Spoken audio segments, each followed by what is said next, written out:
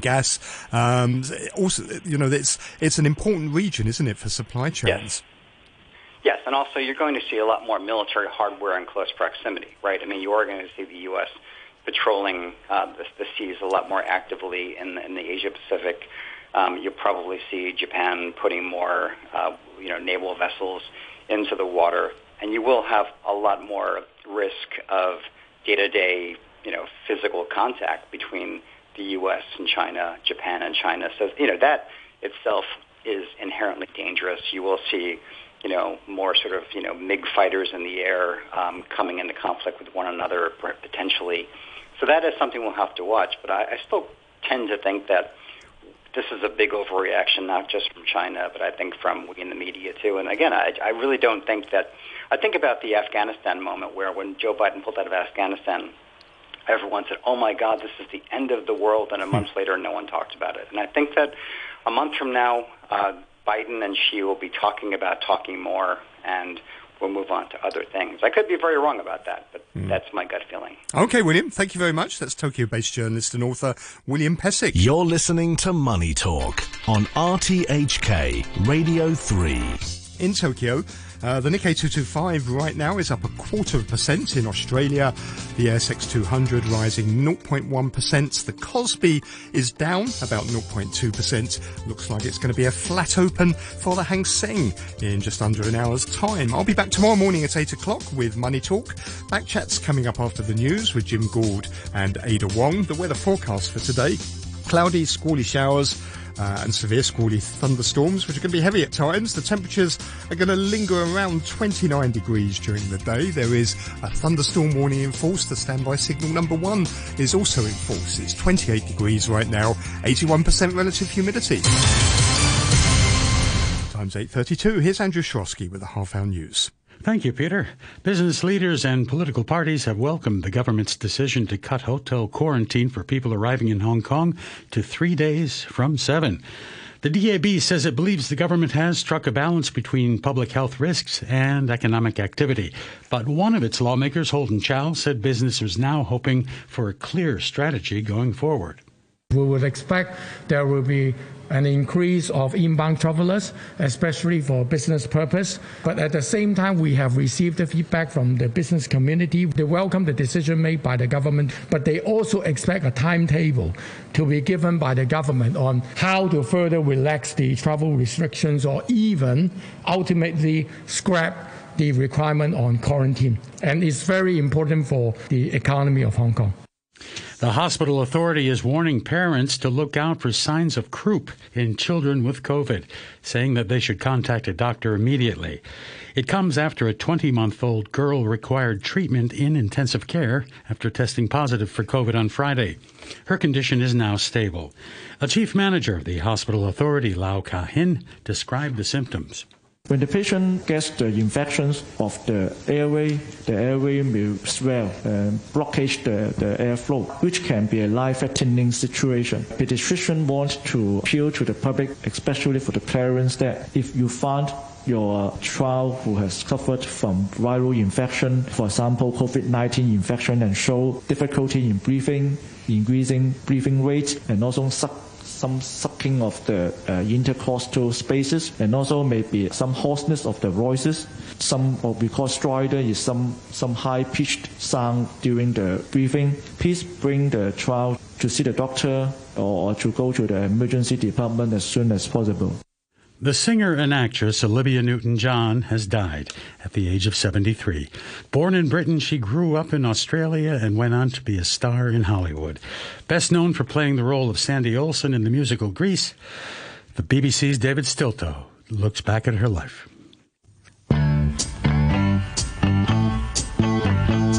In 1978, Grease was the biggest film of the year. And for a young country singer called Olivia Newton-John, it changed everything. Born in Britain and brought up in Australia, she'd won a talent contest aged 15 and decided to be a singer. She worked with Cliff Richard, represented Britain at the Eurovision Song Contest, and then switched to country and moved to America, which led to Grease. After that came the film Xanadu, and then the single Physical, which was a departure from her girl-next-door image. In 1992, she was diagnosed with cancer. 26 years later, it was back for a third time. The standby signal number 1 is currently hoisted, with the observatory saying it will remain in effect until at least 10 a.m. It said it would consider issuing the strong wind signal number 3 later, depending on changes in local winds. The news from RTHK.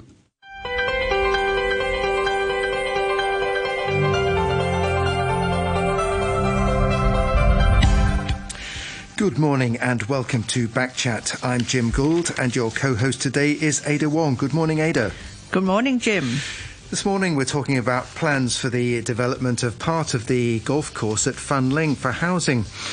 Government officials have rejected suggestions from some members of the Advisory Council on the Environment for a rethink on the proposals, saying the land is required to help ease the housing shortage.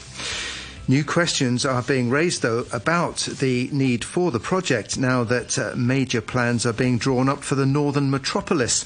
And earlier, the Executive Council convener, Regina Yip, who's a member of the Hong Kong Golf Club, which leases the site, said the new administration should consider scrapping the development plans, which she described as not cost-effective and counter to government commitments to support the development of sports. After 9:15, we'll talk about the initial plans for Eastern North Street open space in Sai Ying Pun. And that's an area along the Central and Western District waterfront promenade. Let us know what you think on any of this. You can leave a message on our Facebook page, Backchat on RTHK Radio 3. Email us at backchat@rthk.hk or give us a call on 233 88 266.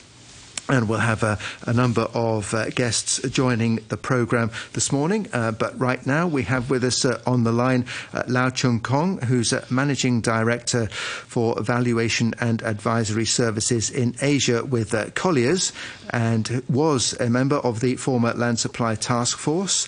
And also on the line is Dr. Rita Li, Director of Hong Kong Shu Yan University's Sustainable Real Estate Research Centre. Good morning to you both. Perhaps Lau Chun-kong, if we could go to you first. Hello. Good morning. Thanks for joining us. Good morning, good morning, Ida. Good morning. What do you think of the latest comments then about the development of the golf course?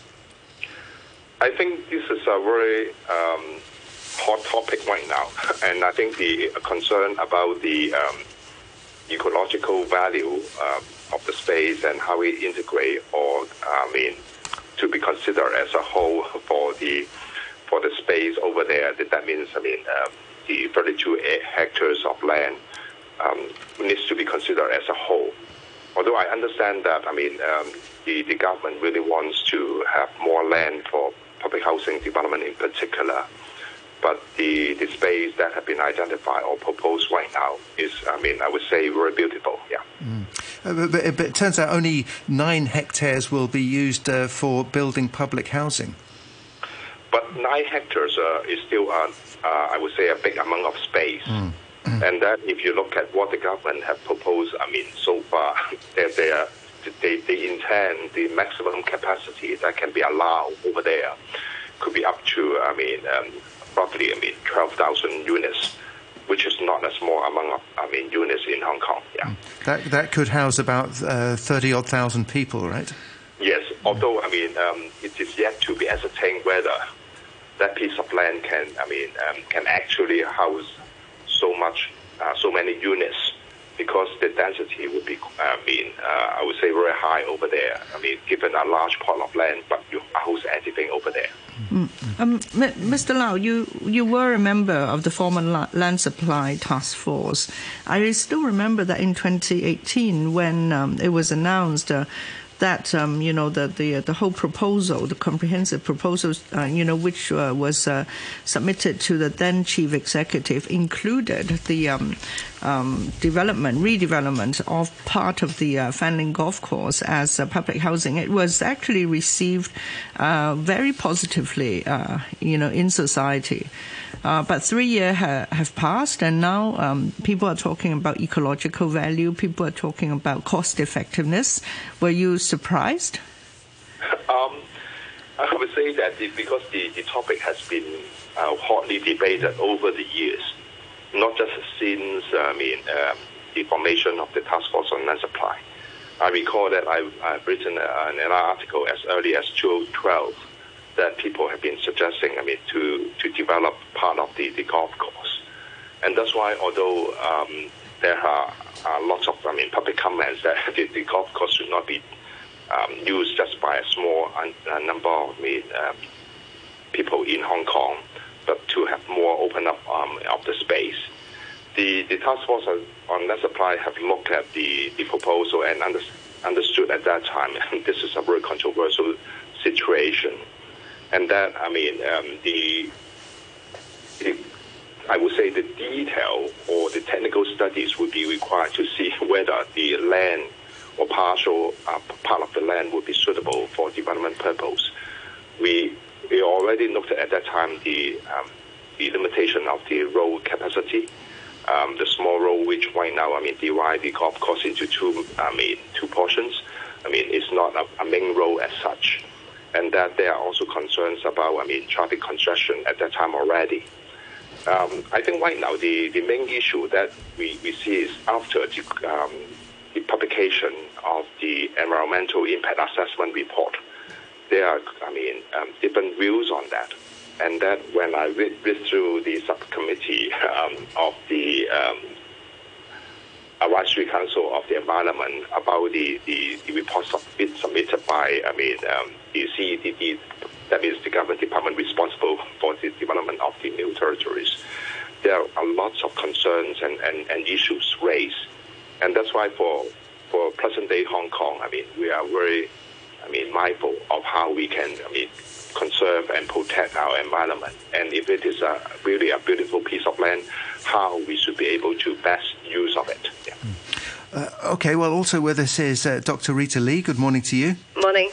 Morning, Director of Hong Kong Shu-Yan University's Sustainable Real Estate Research Centre. It's been pointed out that now we have plans for major development close to the border, the northern metropolis. Is it still necessary, do you think, to take 32 hectares of the 170-odd hectare golf course back for public housing? Well, let's look at the data first. Like for the Hong Kong population growth is actually negative 0.09% in 2021 and less than 1% since 2002. And then if we try to compare the case of like China, because it is the main place for which that we have got a population that it may be like coming to Hong Kong. If we try to look at China, the population growth is like 0% in 2022. And then the China's fertility rate is actually slipped to 1.3 in 2020 and 1.15 in 2021. And in aging Japan, it is actually 1.3. So what does it mean? So it means that actually no matter it's like Hong Kong's population growth and also with China's population growth, it does not tell us that there is a strong demand and huge demand for the housing in the future. And then if we look at the Fanling Golf Course, it was actually built in 1911, which has a very long history. And then it holds some of the very famous Hong Kong open since like 1959.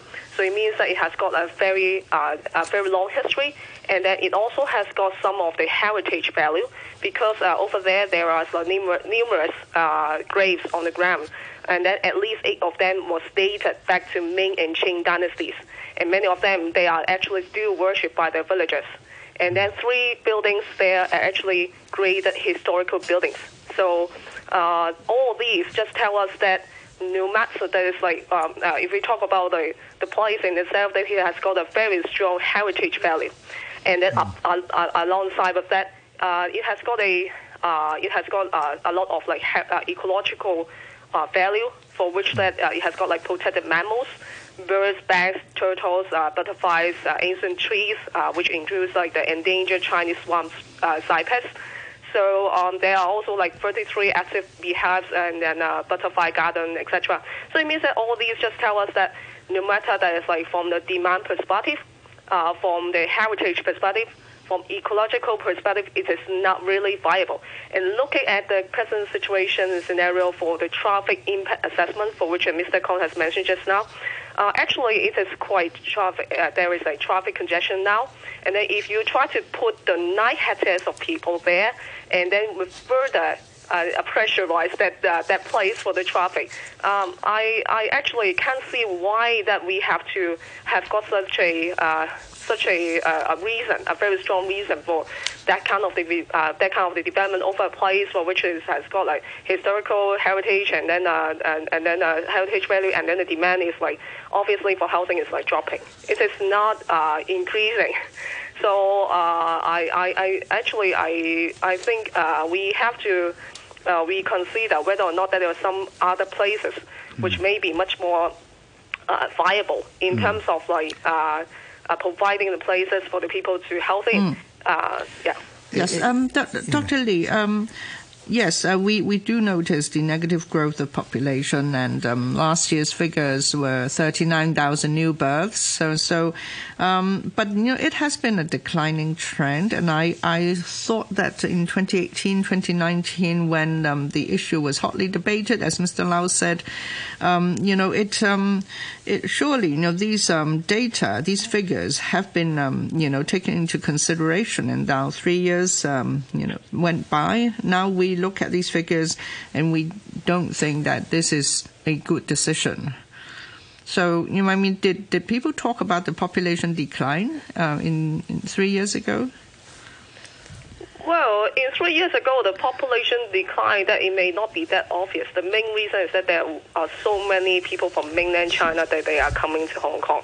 But then when we talk about the data that we have seen at present moment in 2022, I would say that in China, because the population growth is also dropping, so we have to take this into consideration.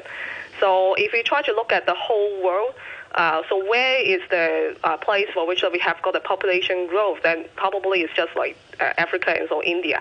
But then I don't think that these two places are the place for which we have got an increase in the population growth because of these two places. Because like in Africa, for example, quite a number of them, they speak in French, so they moved to France. So if you go to France 2 to 3 years ago, for example, you will find that more than half of them in Paris are actually in black. So that this is a phenomenon which is like happening. And then if we talk about the case in Fanling, putting aside this factor, if we talk about the location in itself, is there any good job opportunities? Now, if we talk about public housing, individuals, they are not driving their cars. So it means that they need to have got very good location in terms of like jobs and also like school opportunities. So are there any like very famous schools that attract a lot of the people who would like to, the public one that they would like to stay there? So it means that actually for those that they are not very wealthy, they actually need to have a place for which is like much more closer to the place for which they can find a job. And then if we try to take this into consideration, there's also another reason why that it may not be a good place for them. So how you can attract the people to live there with very serious public congestion if we have got further huge population moving in. And then where the job may not be available, and the schooling is also an issue. So if you try to look at the housing development, we are not just talking about like we have to develop, but we have to talk about like what sort of facilities is there. So we are not trying to pack in some animals in a place, but then we have to talk about what sort of the facilities is that is available over there. Okay. So are there any other alternatives that it may be possible rather than like in these sorts of areas? Well, stay with us. I do have a statement from the golf course, which I'll read out in a moment, making a number of points that you did a little bit earlier there, Rita Li. But just before that, we have another guest on the line now, Brian Wong, who's a member of the LIBOR research community. Good morning to you. Hey, good morning. Thanks for joining us. So where do you stand now on this? What is still an ongoing controversy? Well, I think the government cannot brush aside the result of an established public consultation entirely. The current proposal, of course, I'm talking about the public housing project proposal, is based on an extensive public consultation exercise held by the Task Force of Land Supply in 2018. Yeah. At the time and also currently, the public has a very strong opinion on the issue of private recreational leases, that whether the golf courses and also other clubhouses that they are occupying a large piece of land and other kind of resources on a very cheap rent. That this thing, whether or not this is justifiable, the public has a very strong opinion, and it has been heard by the government at that time. That's why we have this proposal now. So if the government decides to brush aside the entire the result of this entire public consultation, that will set a very bad precedent case for the future public consultation exercises, because the public would no longer believe that the government would genuinely listen to the people of Hong Kong. And if some other people say that, because there are new information arises, that's why we cannot. There was an opinion yesterday saying that there's no reason to adhere to what was decided rigidly. Okay, if another new piece of information arises, then I suggest that the government should hold another round of fresh consultation to listen to the people of Hong Kong, whether or not it is still a good choice to develop a part of the golf courses. I think the public has already voiced out a very fresh, a very strong opinion to these issues. So I think if the golf courses or other people are very confused about what's going on next because we have a new piece of information, just suggest to the public that, suggest to the government that hold another fresh consultation. Yeah. But we do now have plans for the northern metropolis, to house 2.5 million people, something like that. I mean, so the question would be raised, I guess. I mean, is the taking back a part of the golf course for public housing still necessary in that context? It's necessary because it will provide a very large amount of public housing. If we are talking about 13,000 public housing units, that's almost a year's worth of public housing supply, according to past statistics. And it is quite difficult to locate a single piece of land that is very concentrated, that we can build public housing on with a lot of facilities around. And this piece of land is also it's just next to the existing new town. It's not a very remote place. If you look at the Google map, then you can already see there are public housing estates just adjacent to the proposed site. And also in recent years, there are some other private residential developments just nearby the site. So it already tells the potential, the development potential of that site. If the land adjacent to it can be developed, so why can't we study the feasibility of building public housing in that piece of land? I think the problem is not so difficult to be overcome. So I think the public should, the government also the public should discuss the issue not in a very emotional way. I think the public also, I think the government and also the golf course need to identify now that the problem is whether or not the land resources are being used equally or justifiably. Okay, Brian Wong, there's also suggestions that if the golf club commits to developing the sport of golf and allowing the public to use the space, I think you've heard the argument before, and then there's the ecological value of that 30-odd hectares that is to be built for the public housing and hundreds of trees to be axed. Now, do you think you would change your mind, or do you think that the 2018 decision should stand still? Well, if you look at the environmental impact assessment report, in general, the area A sub-area 1, that is where the 9 hectares of the current plan that will be built in, that the public housing will be built. Well, the area in general, the report says that the landscape and visual impacts of the development would be acceptable with mitigation measures. This is a general direction, and I think the Environmental Council, the meeting yesterday, did not dispute this fact. So I think the general direction is that part of the golf courses can be put into consideration whether or not to the public housing should be built. So I think in terms of ecological value, there are already some findings about that part of the golf courses. So I think that it is very clear.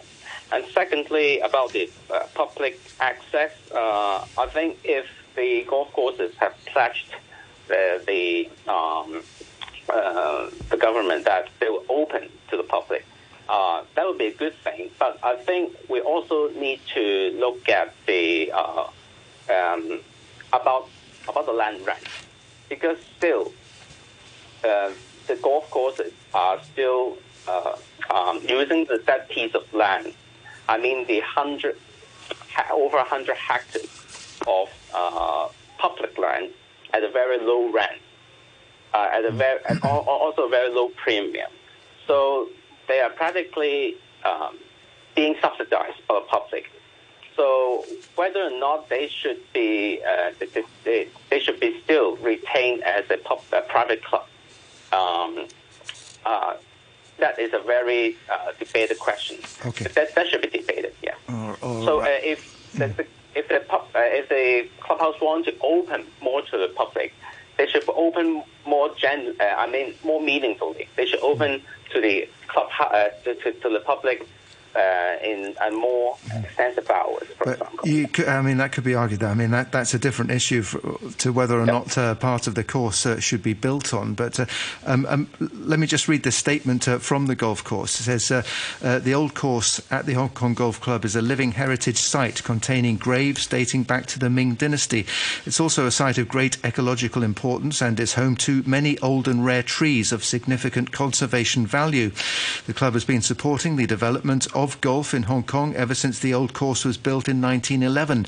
Notably, the old course is where the Hong Kong Open, the city's longest-running professional sports event, started.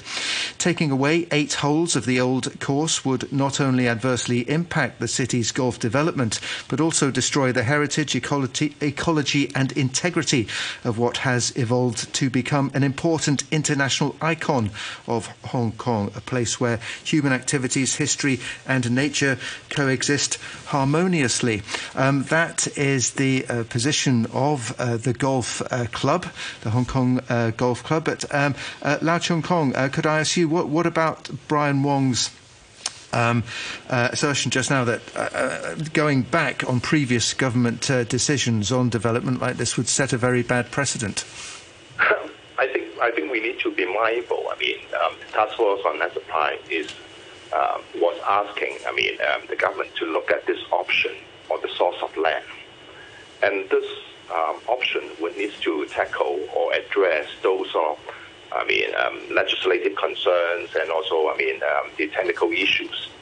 And I think for the legislation, the environmental impact assessment is one of the major issues that we need to take care of. There are other issues like the monument and antiquities, issues.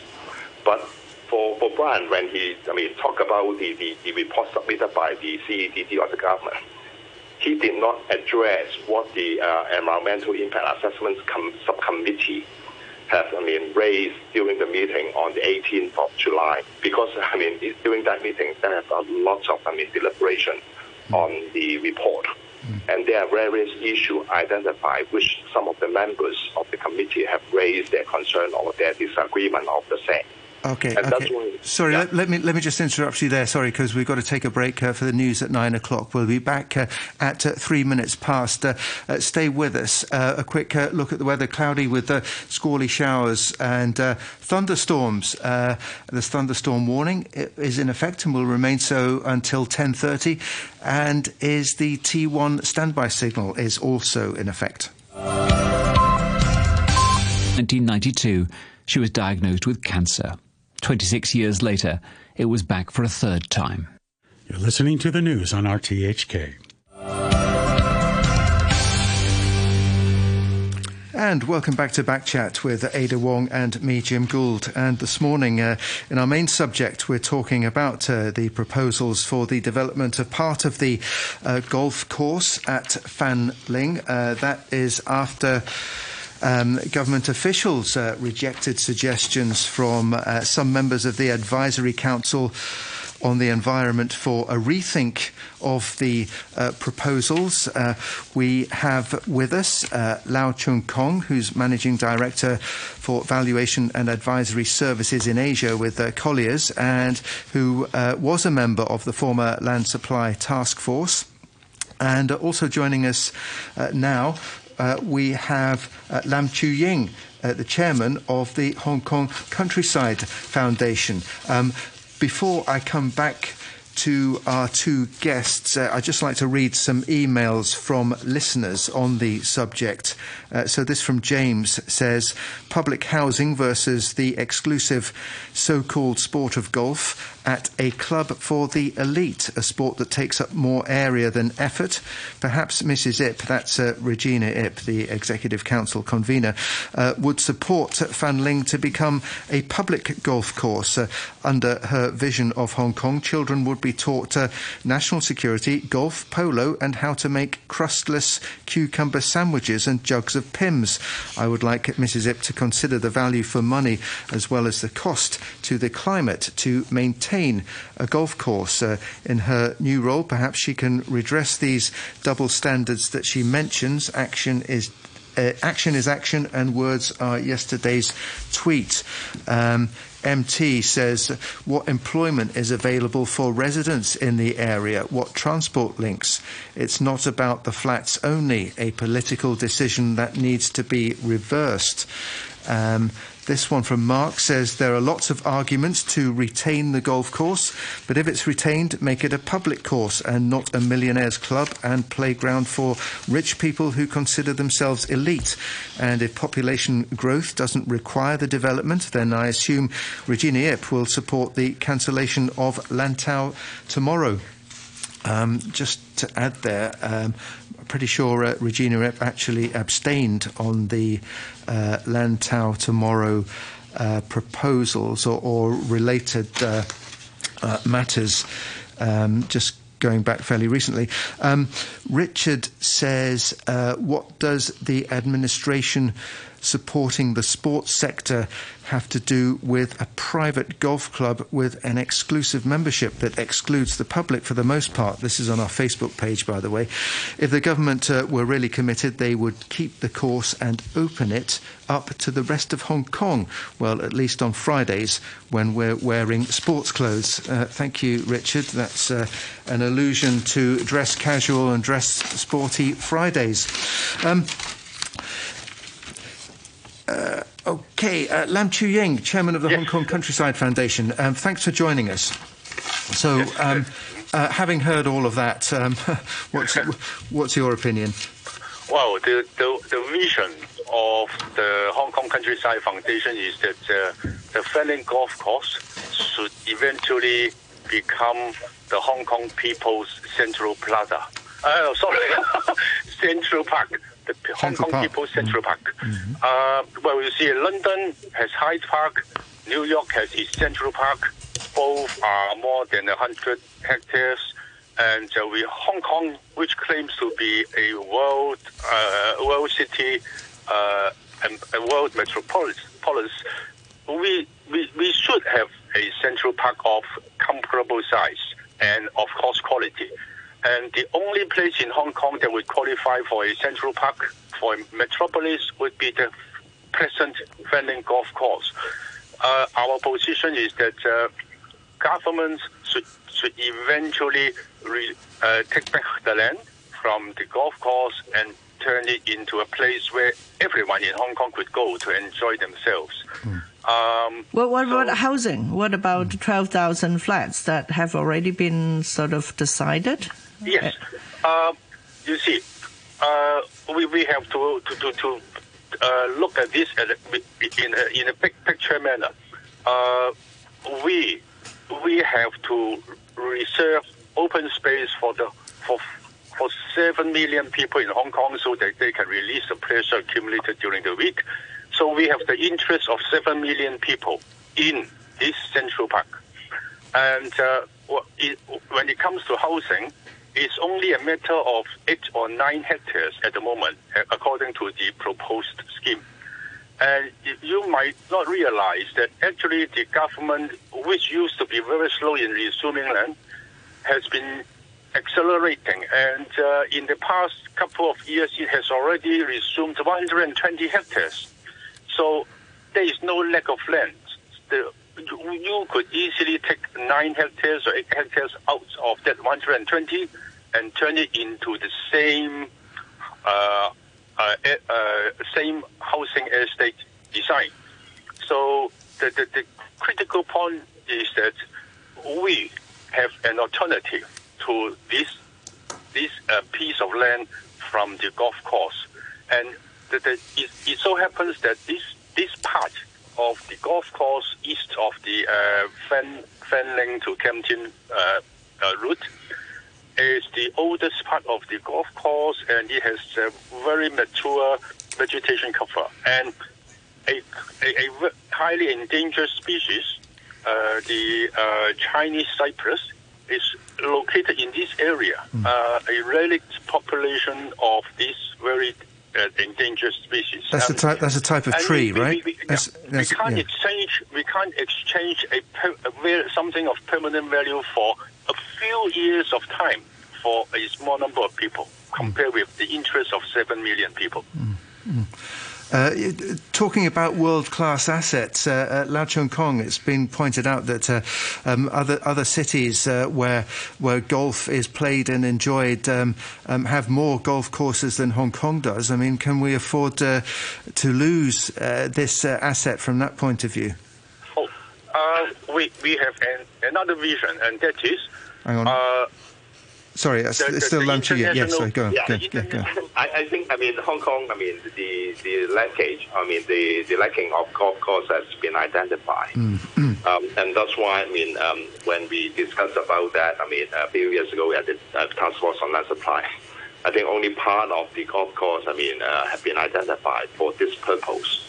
And that's why I agree with Mr. Lam that, we do need to preserve a very valuable piece of land, which we cannot replace easily, because it has a history of something more than 100 years. The trees have been grown there, very mature, very beautiful, and that's how we can make good use of these 32 hectares of land which have been identified so far is critical. Yeah.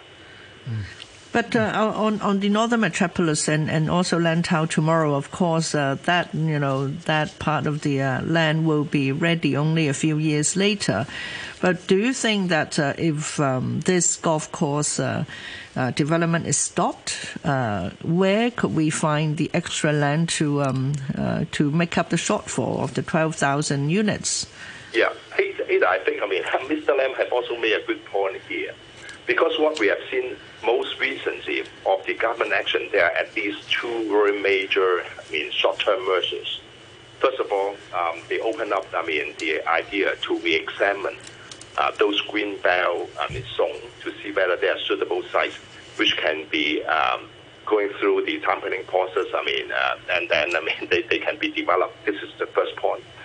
And I think the second point is of more importance, is those new development areas, like for example in Gudong, Yuen Long South and Hong Shui Kiu, where the government have already announced there is a general policy to increase the plot ratio for public housing by 30% and private residential housing by another 20% in plot ratio, and they also relax the building height. The issue at the moment is how the infrastructure can be further strengthened in these of NDA, because they are just next to the new town. As Mr. Ban Wong have just mentioned, we still have a lot of area which are at the periphery of those existing new towns, which we can tap into and make better use of them. But right now, because many of the planning initiatives are still on the paper by the government, we need actual actions to build the roads, to build the railway, sewage, and water supply, etc. That's why for the short term, I think the government needs to push further ahead on their NDA development and possibly increase or include some of the peripheral land into the scheme. Okay. We have a caller, James. Good morning. Hi, good morning, Go everybody. ahead. Yeah.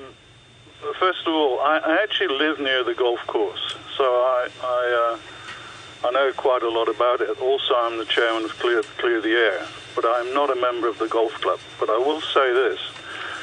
The road, the Fancam Road, which goes past the golf course, is totally inadequate at the moment. It's too narrow. It's both sides of the road, they have trees which can't be removed. They're old and protected. And once they build this new extension, the only way out is going to be through Ping Kong Village, which is at the back, way away from Fancam Road. And that road is so narrow, it then exits near the North District Hospital, which is now being doubled in size. It's going to be an utter disaster to try and get to the railway station. Once they get to the railway station, the current platforms are far too narrow to handle the extra number of people. And there's no place to have basically increase the number of buses going in and out of there. They haven't thought about these things. It's ridiculous. Yeah, but James, this part of the golf course to be redeveloped or supposed to be redeveloped, it's only 800 meters from the Shengshui MTR. So I guess, it would take like 10 minutes to walk to that MTR. And I would suggest that you go and have a look yourself and then come back and try and repeat what you've just said.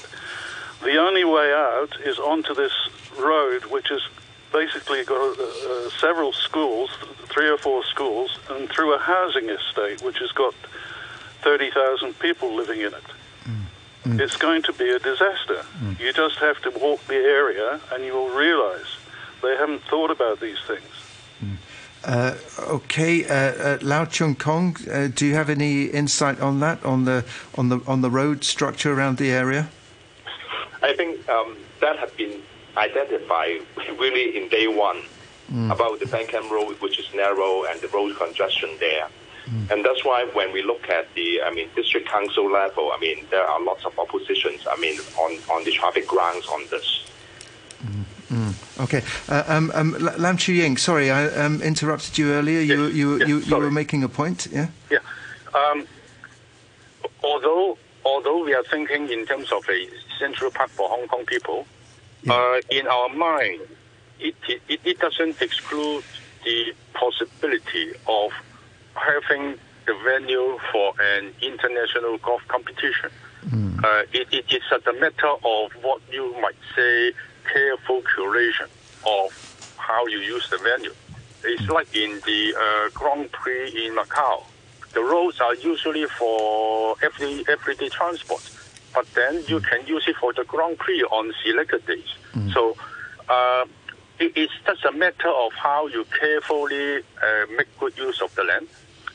So the argument that turning it into a Central Park would exclude the possibility of world-class golf competition taking place in Hong Kong doesn't really stand. Of course, there's a lot of detail work which has to be done to realize that possibility, but it is our vision that the place should go to the people of Hong Kong, not to the so-called elites or the rich people.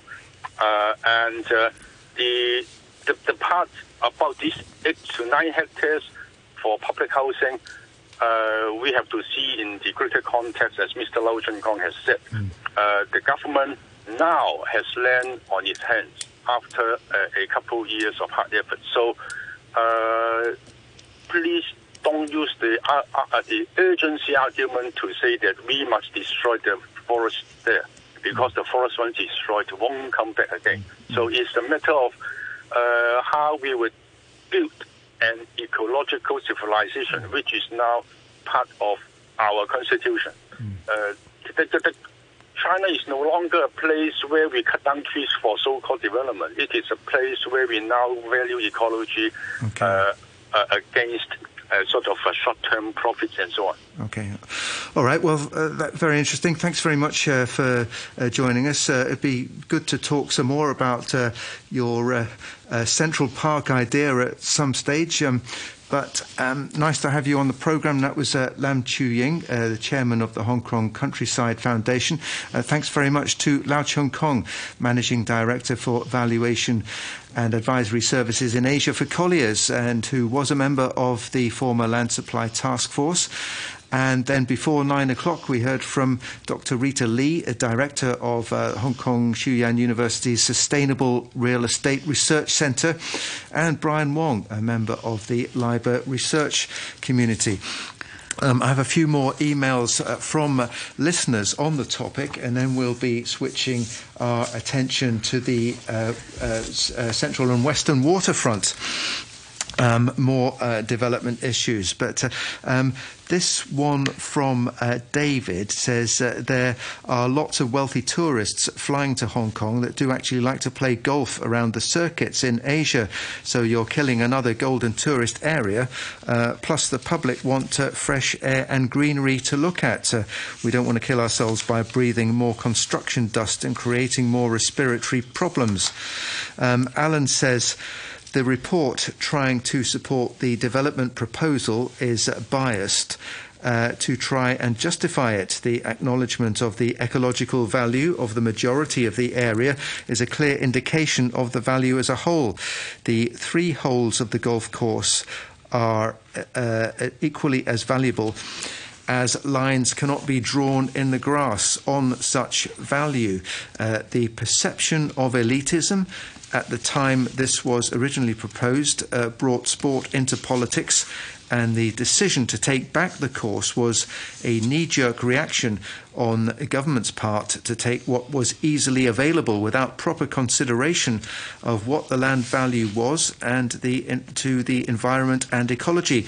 Public perception has now changed with more consideration of what is involved and the opening up of private recreational facilities to the public. That from Alan. Eric writes, North District Council and Sheung Shui District Rural Committee both voted unanimously against the partial development. Also, out of 1,451 comments provided to the EPD and CEDD, 99.9% voted against the project and said the CEDD's EIA, that's Environmental Impact Assessment, should not be approved. This shows public sentiment is 100% opposed to developing Fanling compared to the borderline 4% more favouring developing 4,600 units in Land Task Force 2018. Okay, thanks for that, Eric. Mark says political leaders are elected to make decisions. A public consultation guides the government. It does not dictate its policies. Public consultation is a severe weakness in Hong Kong. Mike says, I know Hong Kong has changed a lot, but developers still rule. Are decisions still firstly made to benefit developers first, then the people? If a 10% profit limit on developers was introduced, we might find the truth. And Alan writes, the rent is 3% of the rateable value, not the $1,000 that was widely touted at the time. That was the nominal premium. This percentage of RV applies to all leases in Hong Kong. This issue has obviously given rise to a lot more public interest, so thank you to everybody who wrote in. And thanks to our listeners, and I'm pretty sure it's a subject that we'll be returning to, Ada, at some stage, because there is still quite a lot that's still to be decided. Anyway, for the last 10 minutes of the programme, we're going to be switching our attention to plans for another development, and that is the Eastern Street North open space in Sai Ying Pun. That's an area along the Central and Western District Waterline Promenade. The DAB party has done a survey on this and has come up with various recommendations. And the plans are, the government proposals are to develop the area and include such facilities as intergenerational play space, a multi-purpose activity space, open space, observation deck, refreshment kiosk, and so on. Also, the question of pet-friendly spaces looms quite large in all of this. We're joined on the line now, I hope, by Paul Zimmerman, who's a member of the Harbourfront Commission. Paul Zimmerman, good morning to you. Yeah, good morning, I'm here. So, good. Thanks for joining us. OK, so what do you think about all this?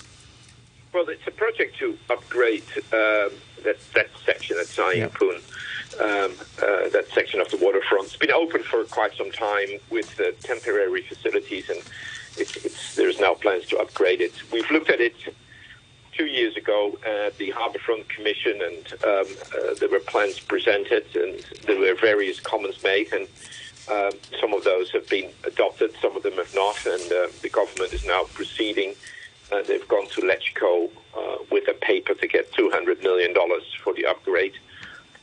For those people who are familiar with the area in Sai Ying Pun, this is behind the entrance to the Western Tunnel. Right. Paul, this is actually the area next to the Sun Yat-sen Memorial Park, and also behind, that Memorial Park Sports Centre, which has been used as a vaccination centre, for those who live in that area.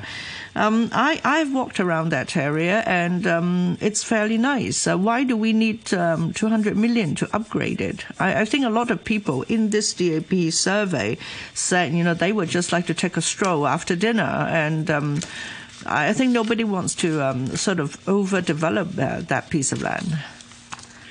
Yeah, I'm somewhat conflicted here. One mind, to upgrade the area, it was a temporary facility. So to kind of put in the more permanent facilities is this part of the process of upgrading the waterfront all around the harbour. So, and this section was due for some work. The conflict really is on what's to be done here, and I think the DAB survey has highlighted this issue about dog walking, and there are still sections along the waterfront where dogs are not permitted, and waterfront promenades really, in my mind, are of a similar status as a sidewalk along the road. It should be very publicly accessible. It allows people to connect different parts of the city, and to treat them as park areas. I think that's a real issue. The second thing is, I think, on this plan, and then that has been introduced here, is the kind of play area with sand and water. And the people are concerned about that. The issue was raised in the Harbourfront Committee meeting, but I noticed that there wasn't much of a response to it.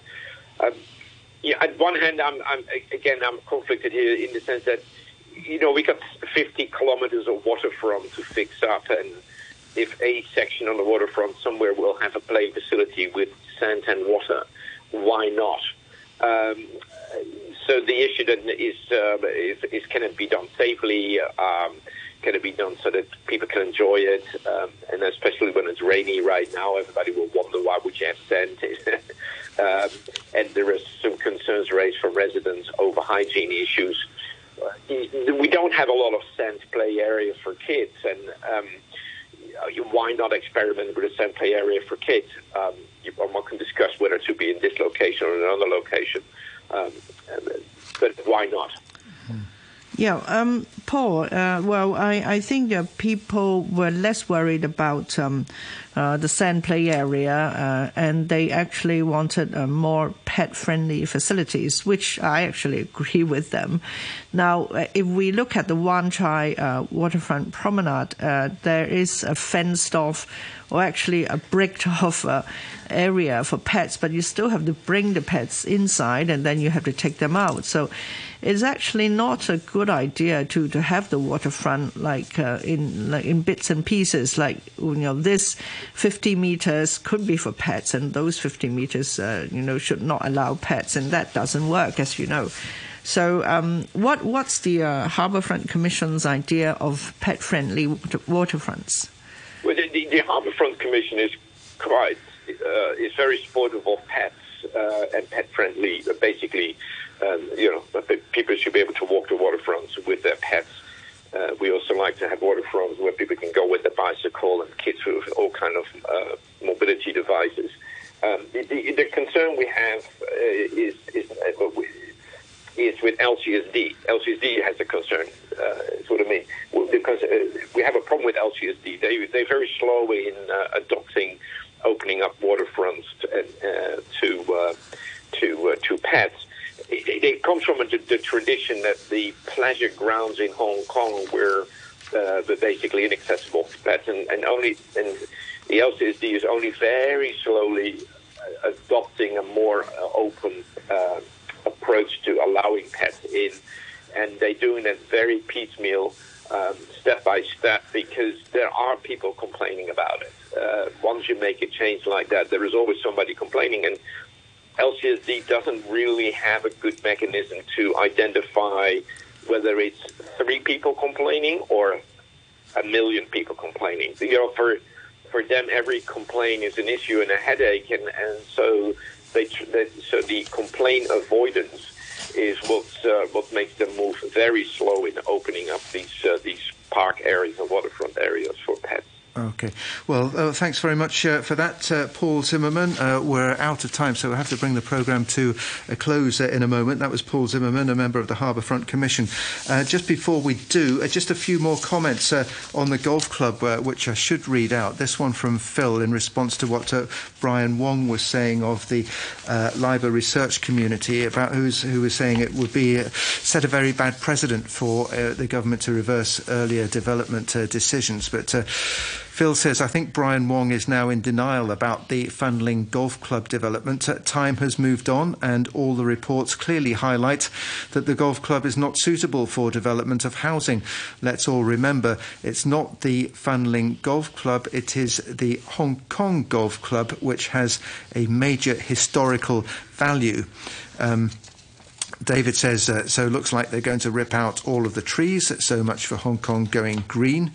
And Vic says the aim shouldn't be to provide houses for future citizens and residents, or that shouldn't be the immediate focus. He says we have to house people living in cage homes today. Hong Kong residents deserve better. That from Vic. Thank you very much. Thanks to everybody who contributed.